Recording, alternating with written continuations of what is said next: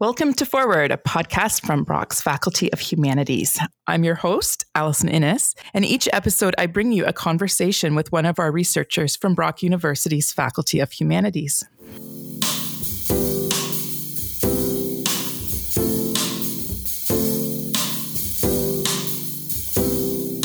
My guest today is Dr. Cristina Santos, who teaches in the Hispanic and Latin American Studies program in the Department of Modern Languages, Literatures, and Cultures. She's also a faculty member with the Interdisciplinary Humanities PhD program, where she teaches and supervises PhD students.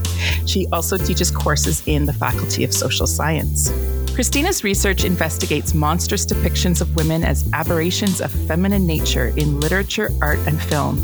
She has written about the folklore surrounding the notorious Bloody Countess Elizabeth Bathory, who reputedly murdered hundreds of young girls in the late 16th and early 17th century Hungary, and the Latin American legend of La Llorona, a woman who drowns her children. Her 2016 book, Unbecoming Female Monsters, Witches, Vampires, and Virgins, explores how female monsters from literature, art, film, television, and popular culture embody social and cultural fears of female sexuality and reproductive powers. She has also co-edited volumes on cultural ideas of virginity, monsters, and monstrosity in literature, and even the Twilight Saga. More broadly, Cristina researches motherhood and mothering in the Latin American diaspora, and her recent research looks at how political and social deviance and trauma in life narratives creates personal and communal identity. So welcome, Cristina. Thank you, Allison, and thank you for the opportunity. It's quite a pleasure being here with you today. We're glad that you could make some time for us with your very busy and interesting and diverse research. So I was wondering if you could tell us just a little bit about some of your work around monsters and women, just in your own words. Well, you did a great job already, but I guess I can start with the book you mentioned, Unbecoming Female Monsters.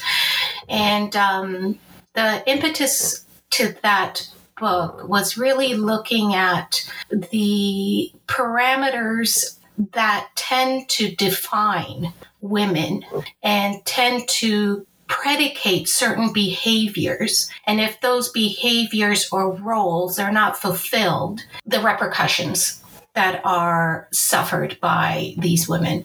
So predominantly looking at social, political, cultural, religious, familial, all of these external forces that are exercised upon a woman's becoming. So I always go back to Simone de Beauvoir's The Second Sex. She has a seminal sentence there that stuck with me, and it begins that book. In The Second Sex, Simone de Beauvoir says, "One is not born, but rather becomes a woman." And it stuck with me. This is actually one of those graduate courses I teach in the PhD program. And with Unbecoming Women, I put my own twist to it and made it into woman is not born monstrous, but is constructed as such, right? And the idea of unbecoming, I did a bit of a play of words on that, considering all of these ideas. And unbecoming would be what we're usually more familiar with as unattractive, right? Someone who doesn't fulfill, certain parameters around beauty or whatever's defined by a dominant discourse, be it patriarchal, whatever it may be. And the other twist I put on that unbecoming is the ontological twist of women who decide to become an authentic version of themselves and not the predefined, expected role or definition of what they should be for others. Rather, it switches to what they are true to themselves. And that's where that crux in the depiction of women as monsters come out, because of not towing the line to what dominant discourse expects them to be or roles they expect women to fulfill. So it's undoing that indoctrination by all those external forces. And most often than not, that does come with a price.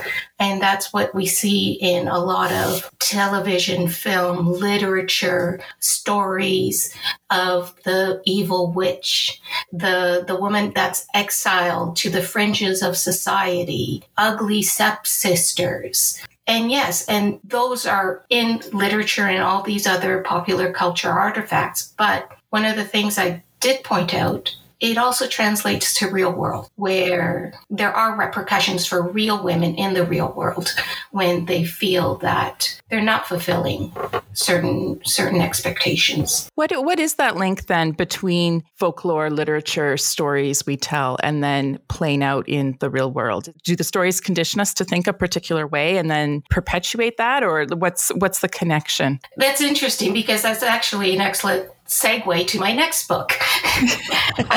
Excellent. So Unbecoming got me looking at each stage of sexual maturation and how women were talked about, depicted as monstrous at each stage. So virginity, adolescence. Interestingly, motherhood got 2 chapters. And lastly, the one that's really a case study of Elizabeth Bathory, as you mentioned, as a culmination of here's an historical figure that actually showed all stages of that sexual maturation and how she was monstrous at all stages with the complexity of this blurring of fiction and nonfiction, right? But she really was a case study for that. And our listeners might be familiar with her story from some of the legends that sprang up around it. She was reputed to bathe in virgin's blood, correct? So the story is that now the number is disputed of having killed 650 virgins because the virgin blood would maintain her youthfulness. She did not ingest it, so the mythology of her being a vampire, that's where it comes from. But it's that blood beauty myth, that other women, famous women, also partake. And even to today, we have the Kardashians doing blood facials. So it's still around.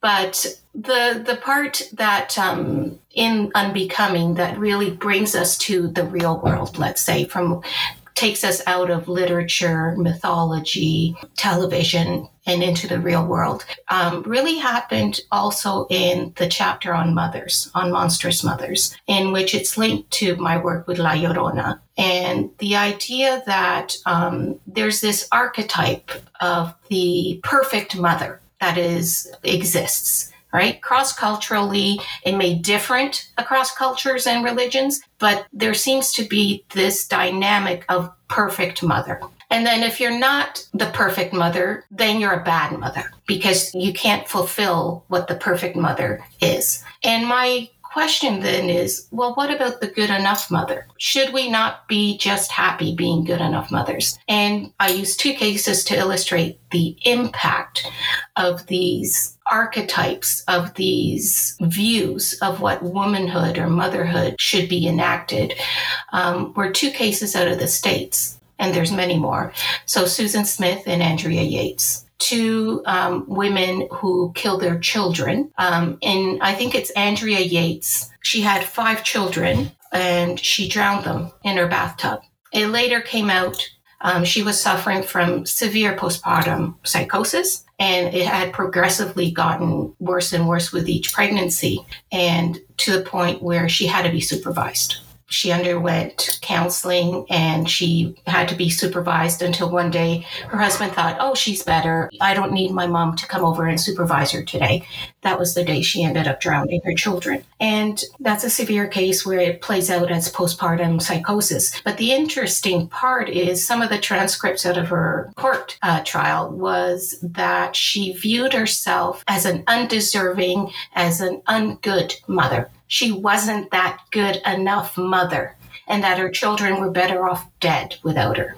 So although we talk about fiction, mythology, these archetypes do translate into our social psyche, right? As women, as girls, as individuals, as persons. These stories do carry weight into our individuation, into how we see ourselves as persons.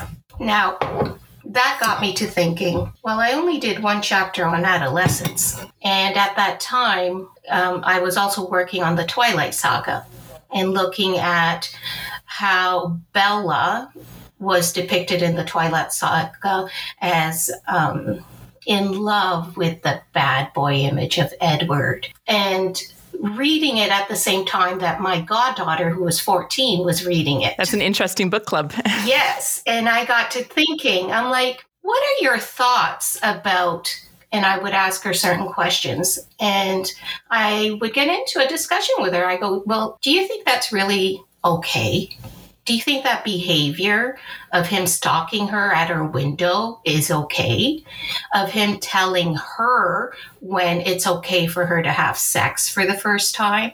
And those questions really stuck with me for a while about what is this literature, this young adult literature, what is this telling our girls today? What are they reading? What are they watching that they are processing? And then it does impact your life. And that started to be a concern for me, because what I started noticing, especially later on, the Hunger Games franchise came out, both in the books and really successful films.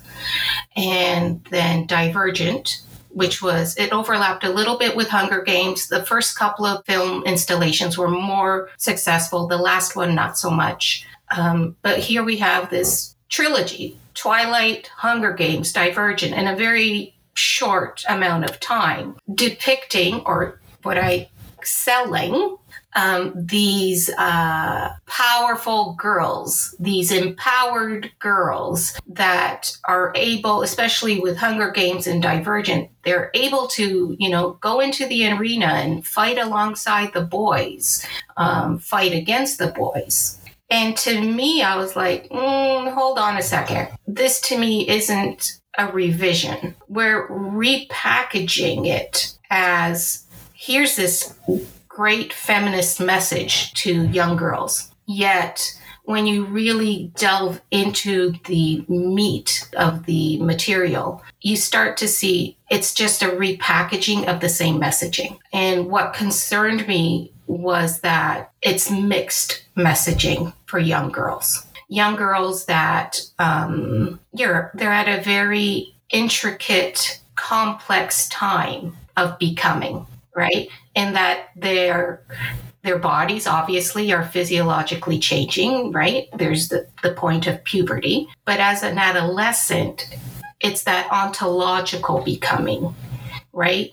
It's not just how you see yourself, but you're hyper aware of how others see you. And then you have that last stage of having to negotiate how you want others to see you. And it's very complex. And I really find that some of the examples I'm dissecting in my next book is saying, yes, these are great stories. However, on closer critical examination, it's a problematic messaging. It's a very mixed messaging to young girls. And there are points of concern around it. So they're not as empowering and as liberating as they might seem at first glance. Well, that's my opinion. And I must say, I had the opportunity of teaching a couple of courses in social sciences on Hunger Games and Divergent. And I always warned my students, I apologize. I am going to ruin your experience of these books. And that was an interesting class dynamic, because this was a group of students who had read these books at that young adult stage. A few years had gone by, and now they're critically analyzing it with me in the classroom. And a lot of them said, I never realized that, and it makes sense, right?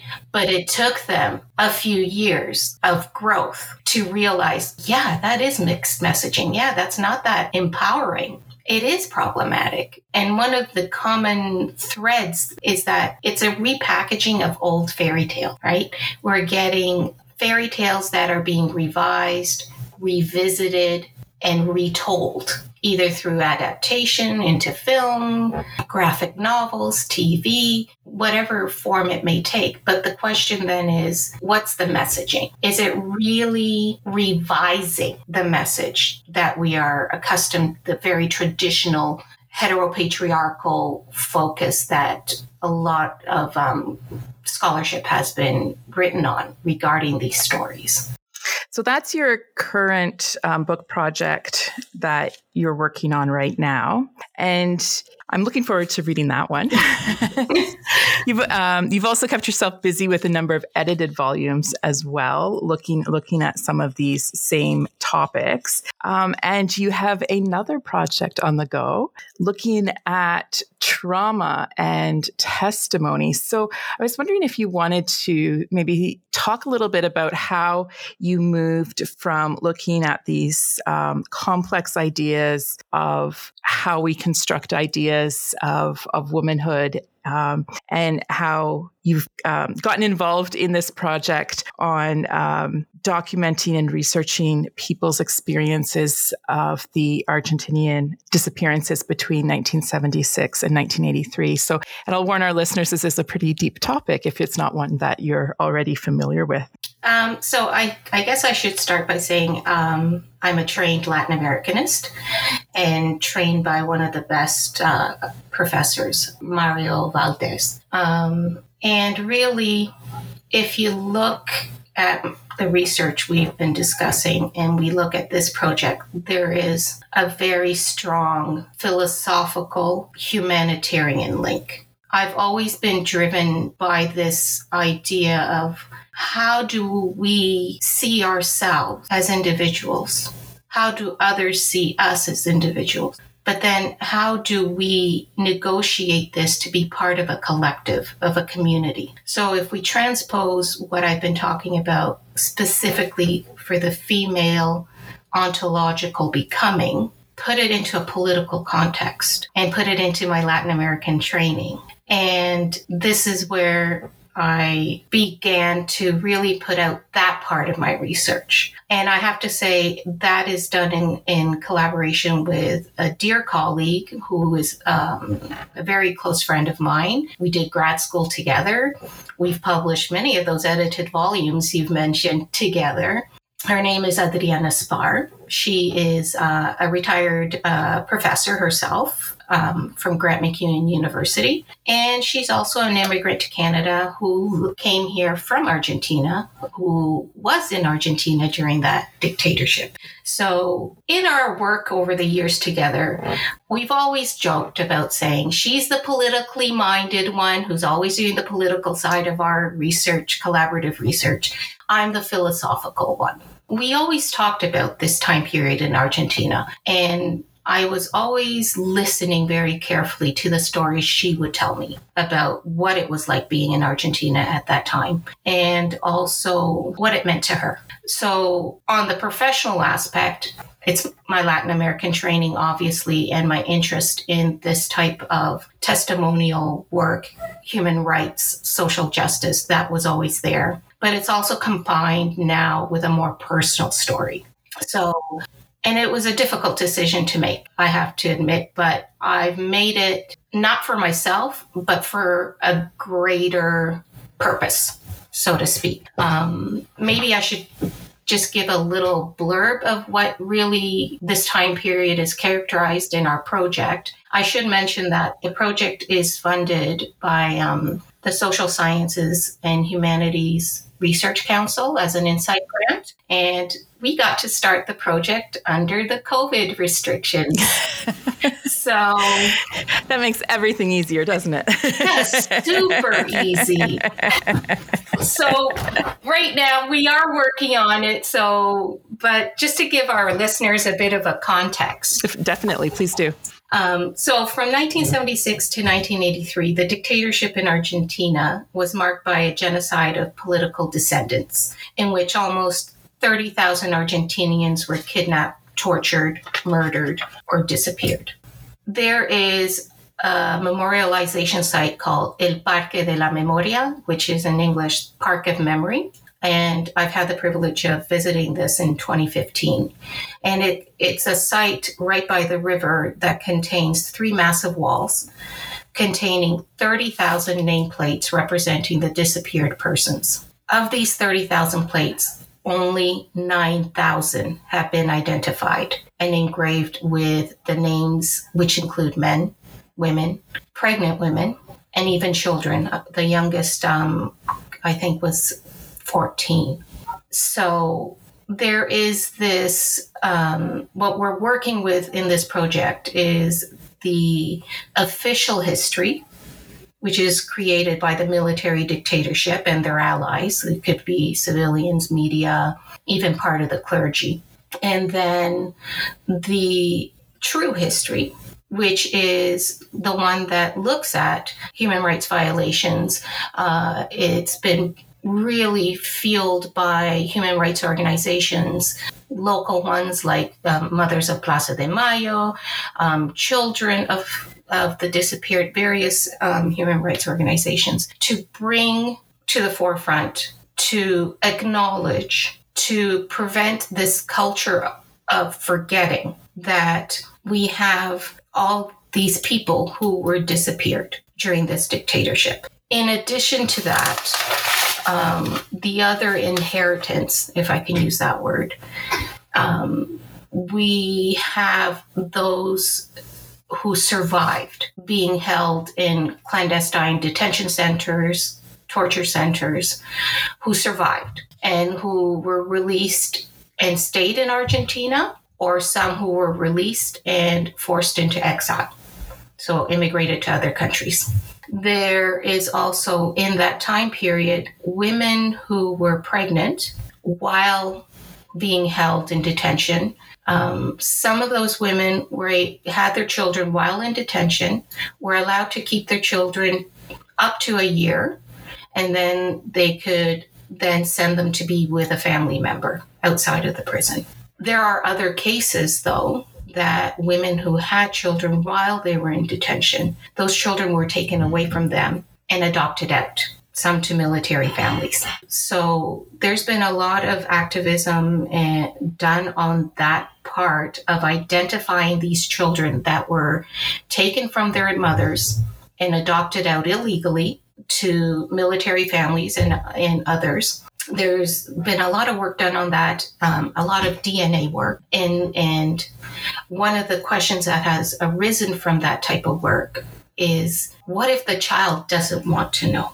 And some children have come forward and said, I don't want to know if I'm adopted. And when we're saying children here, I mean, these are people who are now late 30s, early 40s, like they're full adults. They're full adults. So this started quite a few years ago. Let's say they may have even been in their early 30s. And it's difficult. And some of them who were already identified and did find out that the parents they grew up with were sympathizers with the people who killed their biological mother. That's a lot. Yes. That's a lot to process, to think about, even in the abstract. And I can't really imagine what it must be like for the people who actually have to live with that as their reality. Yeah, it's the psychological impact on the individual and on the collective.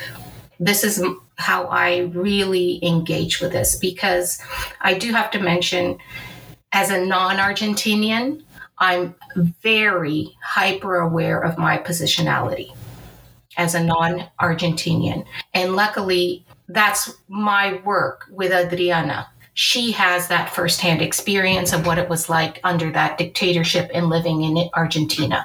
So that's my checkpoint with her.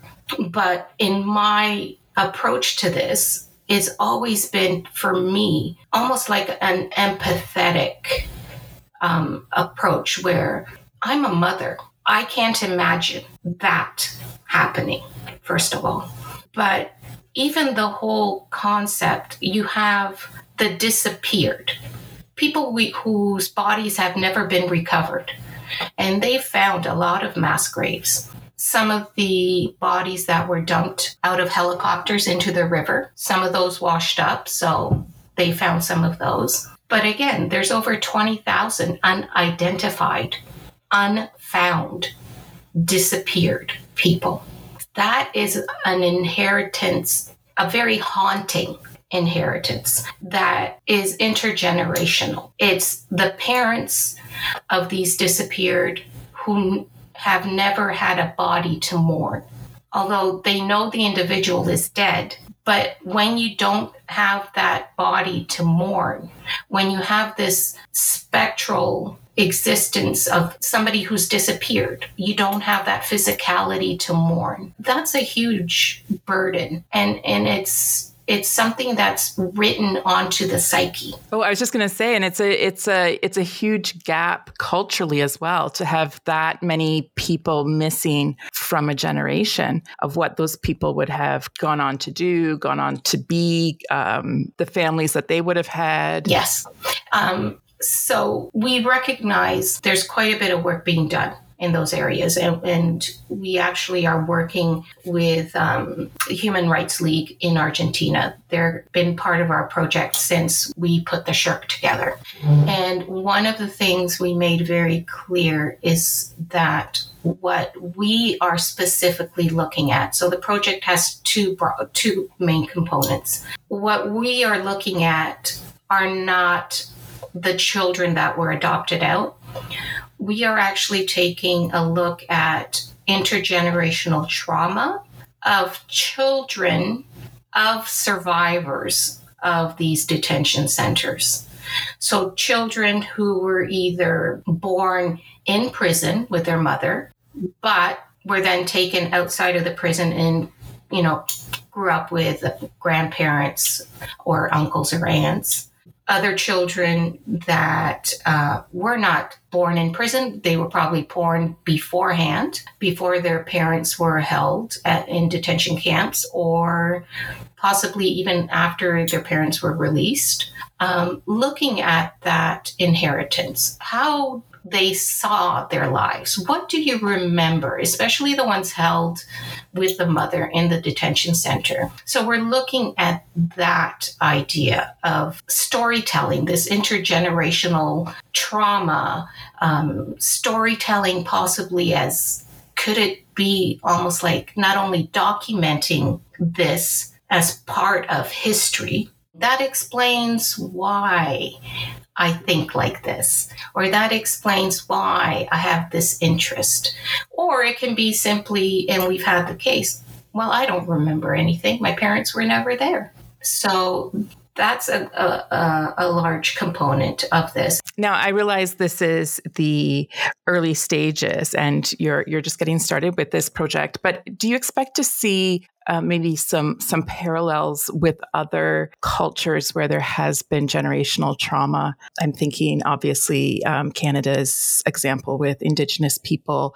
Ireland's been in the news a lot lately with some of the revelations around the mother care homes. I've forgotten exactly what they're called. Magdalene Laundries. Yes, thank you. The Magdalene Laundries. Are you expecting to see some parallels or some cross connections with those things, or not? Really, I think it's a bit difficult to say. Okay. Like I mentioned, and I don't want to preempt any of our findings. Mm-hmm. And unfortunately, COVID has prevented us from doing what was supposed to be a 3-week research trip last summer. But one thing that we are also seeing, which is the second component to this project, is a pictorial. It's photographic evidence of this culture of erasure that's occurred post-dictatorship. So Latin America has a very strong history of testimonial literature, bearing witness to human rights infractions and other historical events. The other side of the project really emerged from a 2015 visit to Buenos Aires, which was actually the second half of a course I was teaching. So 2 students came along who had to complete the course while we were there. And it was around testimony, embodying trauma, and memorialization. This second part of the project, I was interested in what I was actually seeing at these memorialization sites, which were quite productive under, at that time, Christina Kushner. And it was the use of mural art and street art to testify, to serve as a testimonial of what happened at these sites. And they're all inspiring. They're both formal murals as well as informal street art. So I made a rather large collection of photography while I was there visiting. The following year, in 2016, a new president, Mauricio Macri, comes into power. And what Adriana and I started to find, because Adriana would make a yearly trip back to Argentina. And she started to find in 2016, some of the sites we had visited were now having shortened hours for visiting. Funding was being cut. And when one of the major sites that we visited that had a collection of huge murals, like probably 9 by 10 feet, like very predominantly positioned murals, were gone. And we're talking over 20. It was a huge collection, a huge exhibit. So we had communication with the workers there when I was setting up the course trip. And we said, where did all of those murals going? We're working on this project. We want to identify the artists. We want to make sure everything is copacetic. And the response we got from the employees was very formulaic. They've been sent elsewhere. We've returned them to X. So then Adriana tried. She was the first attempt and she got that response. I'm like, okay, let me try, since I'll use my Canada university professor type lingo. And I got the exact same response. This was scripted. So this is where we started saying, wait a minute. And this occurred at both sites. So essentially the photography I have, those pieces of artwork have been erased. They no longer exist. In one particular site, it was a huge concrete wall that was muraled, and it was painted over, totally gone. So it's gone.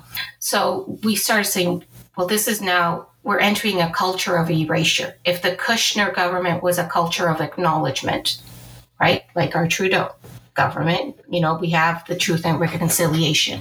We had this acknowledgement under the Kushners. Mauricio Macri came in, and we're seeing this erasure. We have to do something. And this is where this is going beyond just giving testimonial. It's happening again. We had the erasure when all of these disappeared. People were disappeared and others killed. We had a point of acknowledgement of putting and acknowledging their time in history, that these things did happen. And there's a re-erasure now. And this is where our impetus, our fire, if you want to say, really came in. And that was integral to our shirt. And that's where we worked from. So it seems really that there's a fragility to memory and memorialization. Just because we memorialize something once, that doesn't necessarily secure its place in culture or in history. Yeah, this is fragile. These pieces of artwork were fragile because it took only a can of paint to get rid of a huge mural that told the story of the disappeared and of the dictatorship and their human rights infractions. And it's a story that luckily, by, karma or whatever it may be, some of us have pictures of them that really need to tell the story and prevent this re-erasure. That's our hope, is that with this pictorial narrative, this pictorial testimony of these pieces of artwork, along with these interviews, these testimonies of these children of survivors, that we are hopefully giving something to memorialize some, artifacts that have been destroyed. And this is the impetus of our work with the Human Rights League in Argentina, with this group of children, and our meager apportation to not allowing this erasure. And also the fact that we're seeking for it to be a bilingual publication. And we're actively seeking to make sure it's published outside of Argentina, because we really want to open this to an international audience of this is what happened. This is what happened in Argentina. And the example I give, even with my own children who are avid soccer players, they know I do a bit of this research. They're old enough to know, especially my oldest, who just did a high school course on genocide. And I showed him and I said, look, in 1978, Argentina hosted the FIFA World Cup in soccer in the same stadiums or close to places where political prisoners were being tortured and killed. That gives you perspective. These detention centers were not far hidden places. These detention centers could be in the middle of town. One of the memorialization sites we saw was an old bus station, garage type, and across the street there's houses. People were living there. To me, again, as the non-Argentinian on the project, the level of dehumanization that occurs that permits one to treat someone so badly, so inhumanely, that's my point of engagement, is to basically say, we're talking about the Argentinian example. And going back to your question, what's to say, we don't do a study of the missing and murdered women here in Canada. Femicides are happening around the world in hundreds. Why isn't it more prominent in our discussions? And I do think, although our example is specifically on Argentina and specifically on this time period, from my perspective, when there is such a traumatic impact on a collective, on a community, I think that does carry through in generations. And Black Lives Movement, we saw the Chauvin trial. Verdict, yeah. The verdict came through. That's trauma. We've seen this, coming through other aspects in the world, not just Argentina, but this rise to just saying, no, this is not right.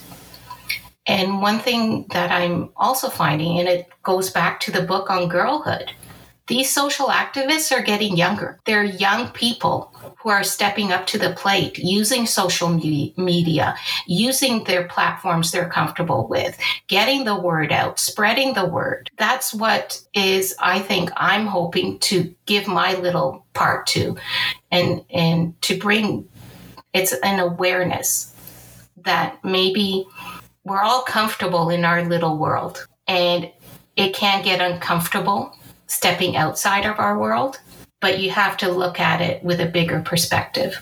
And it is hard work.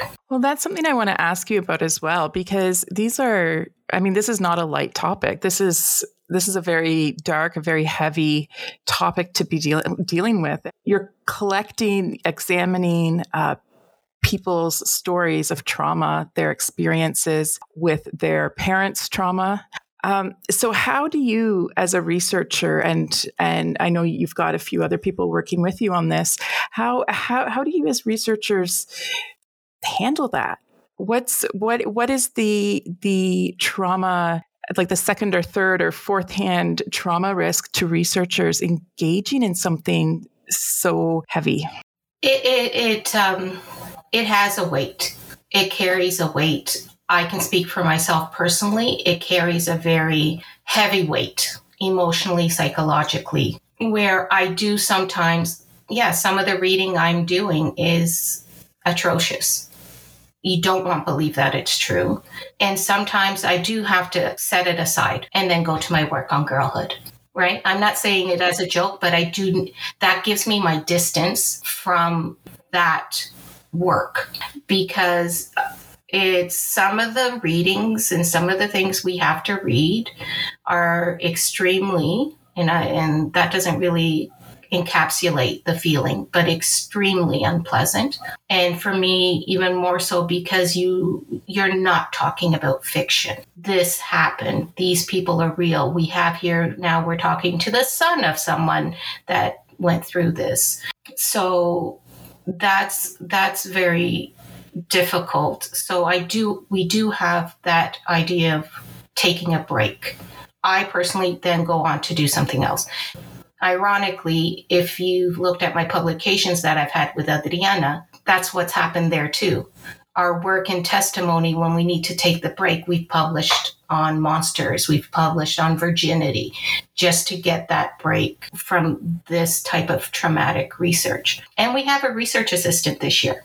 And we've had to make it very clear to her. We're very cognizant of what we're sending her. Luckily, she's bilingual, so she's been working with the transcribing the interviews, and then we go over it, and then eventually, this is about the only work we've been able to do under COVID, is the interview transcription and translation. But we've told her, if you get to a point that you cannot work on the transcription, stop and tell us. One of us will pick it up. So it's very much a team effort, and don't be shy about it, because this is what Adriana and I have done all these years. And having that team and having that option is integral to maintaining our own mental health. The other thing that really drives us, especially Adriana and I as the main authors here, it's not about us.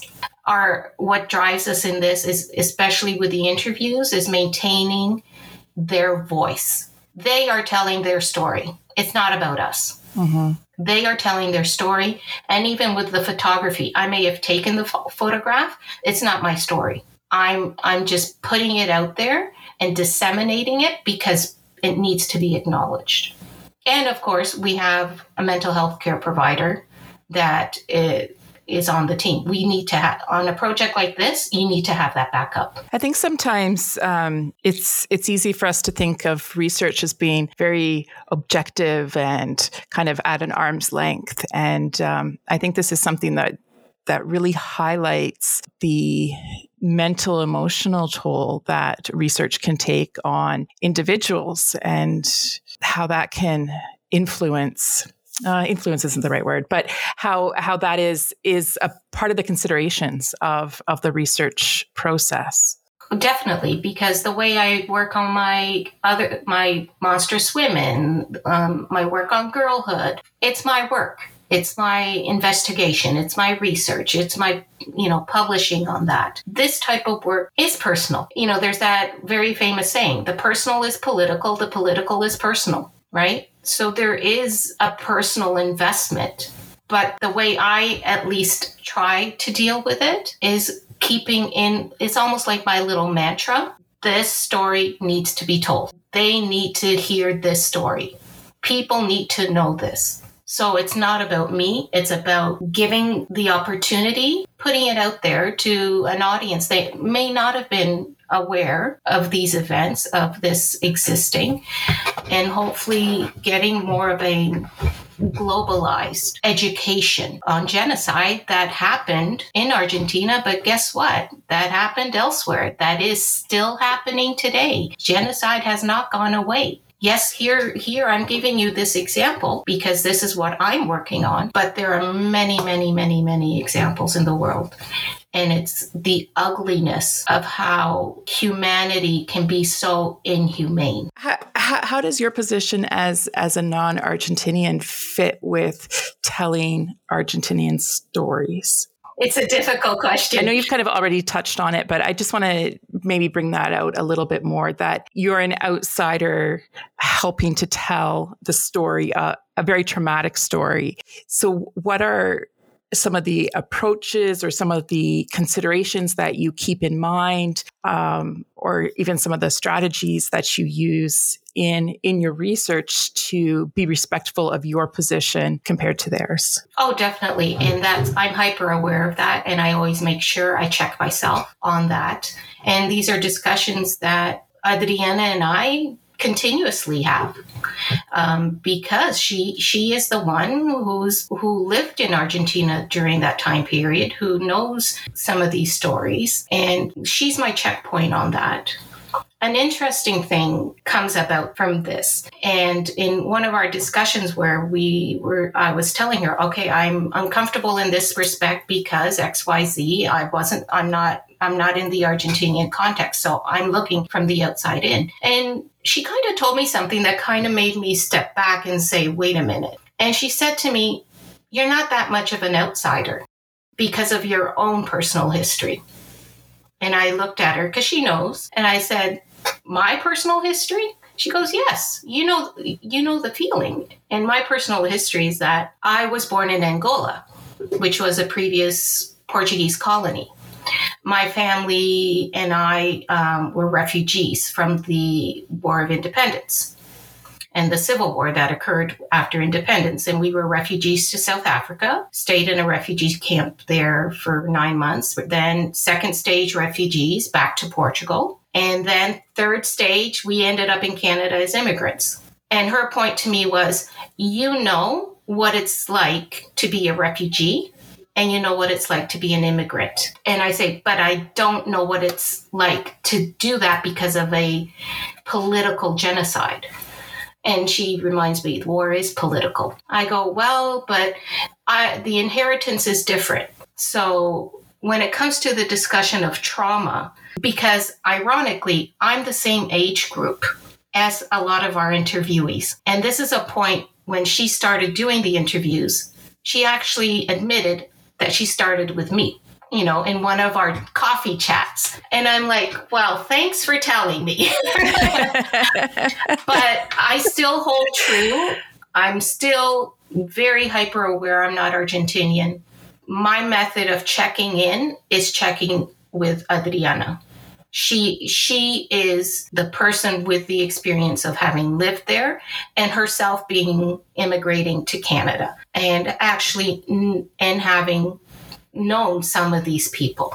But it's ironic that she sometimes does bring in my own history to try and get me to understand.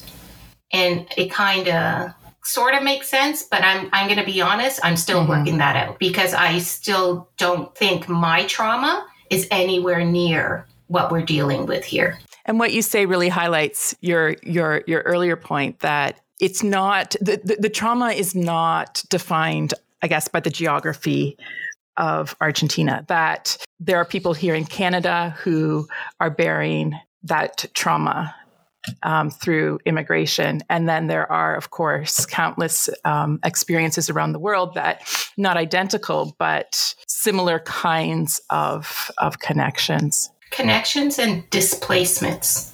As we're working through these interviews, some of the themes popping up is this idea of the sense of displacement, not just physical, but psycho-emotionally displacement. And then the idea of trying to find one's place, because it's this negotiation of different stories that our interviewees are having to do, right?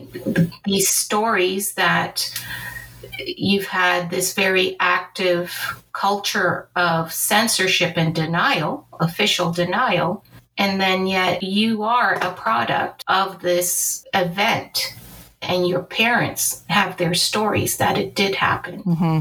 And I really think, again, the global impact, it's much broader. Yes, what we're doing is specific to Argentina, but the points of commonality may be more numerous than one would think to other events globally.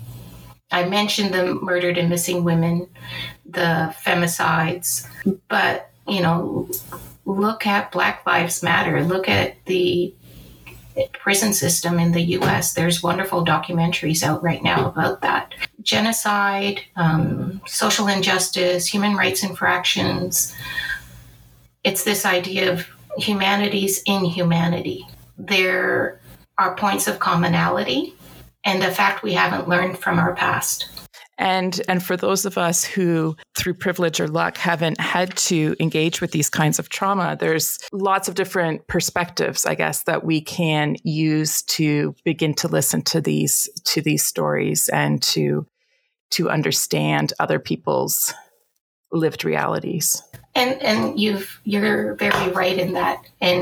But that's contingent on one being open, not to hear the stories, but to really listen to the stories. And I would say, unfortunately, there is still a culture of denial that occurs. And I'm not talking specific to just our example in Argentina, because it's more comfortable. It's not disconcerting. It's not uncomfortable to actually engage with, I don't want to say reality, but that these things are... With the trauma of these stories, yeah. Yeah.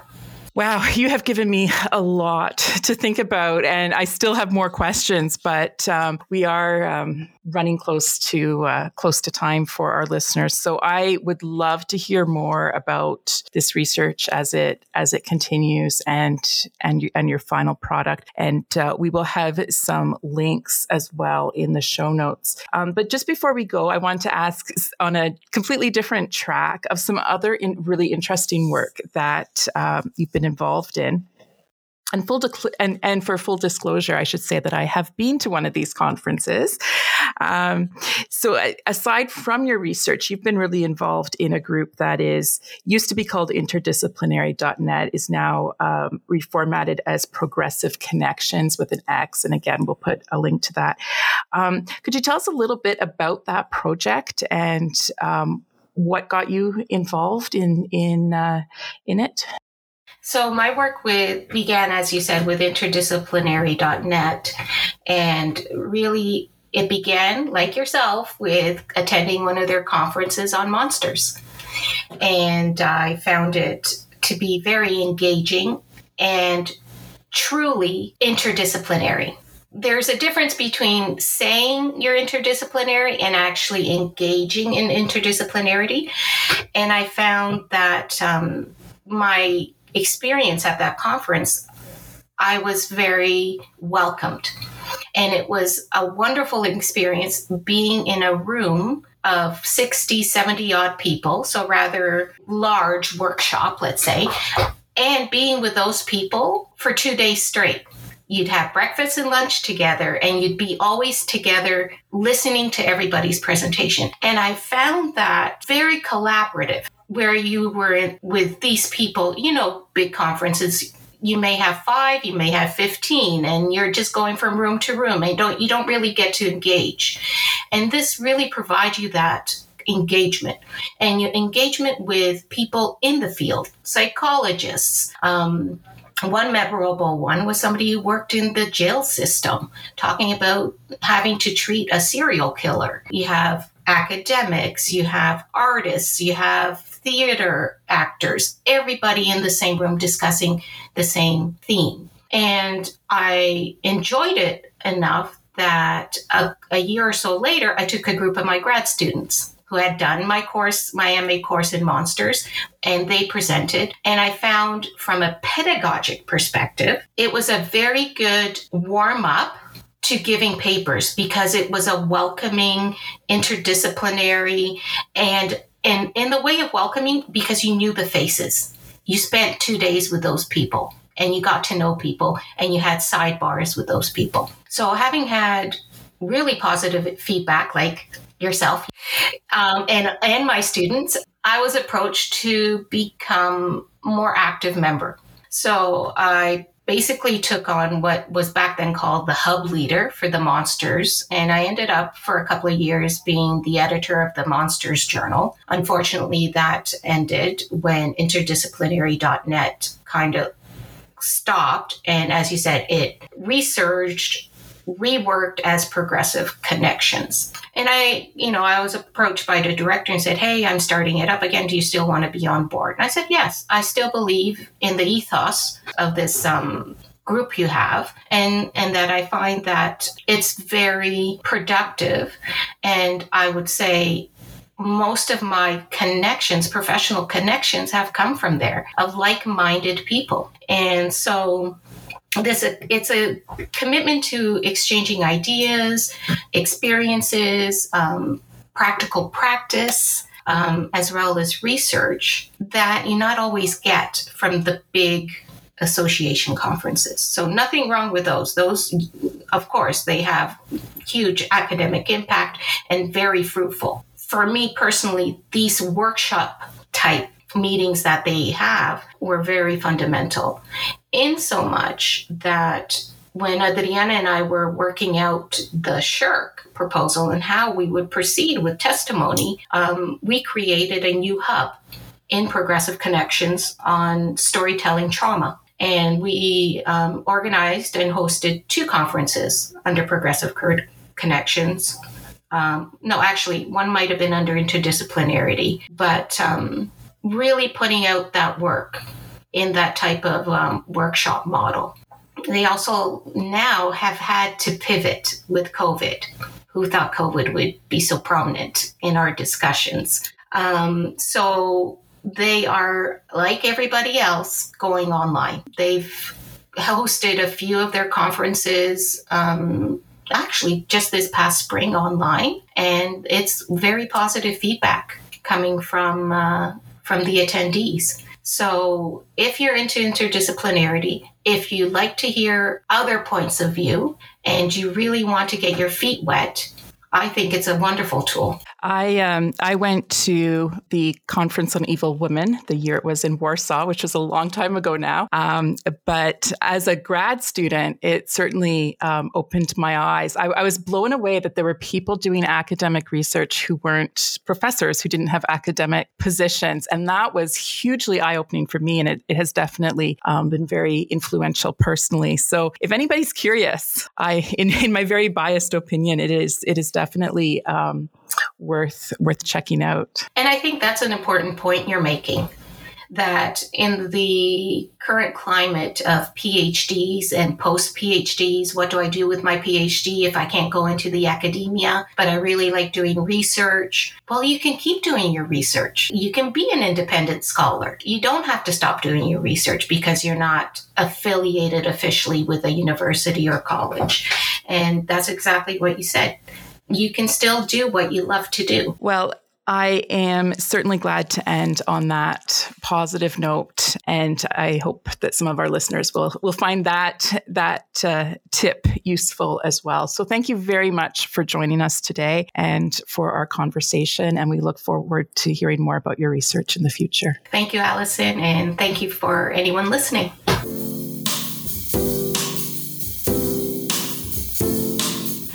Thank you so much for listening to Forward. Find all of our footnotes, links to more information, transcripts, and past episodes on our website, brockview.ca/humanities. We love to hear from our listeners, so please join us on Twitter, Facebook, and Instagram @BrockHumanities. Please subscribe and rate us as well on your favorite podcasting app so you will never miss an episode. Forward is hosted and produced by Alison Innes for the Faculty of Humanities at Brock University. Our sound design and editing is done by Nicole Arndt. Theme music is by Khalid Imam. Special thanks to Brock University's Makerspace and Brock University Marketing and Communications for studio and web support. This podcast is financially supported by the Faculty of Humanities at Brock University.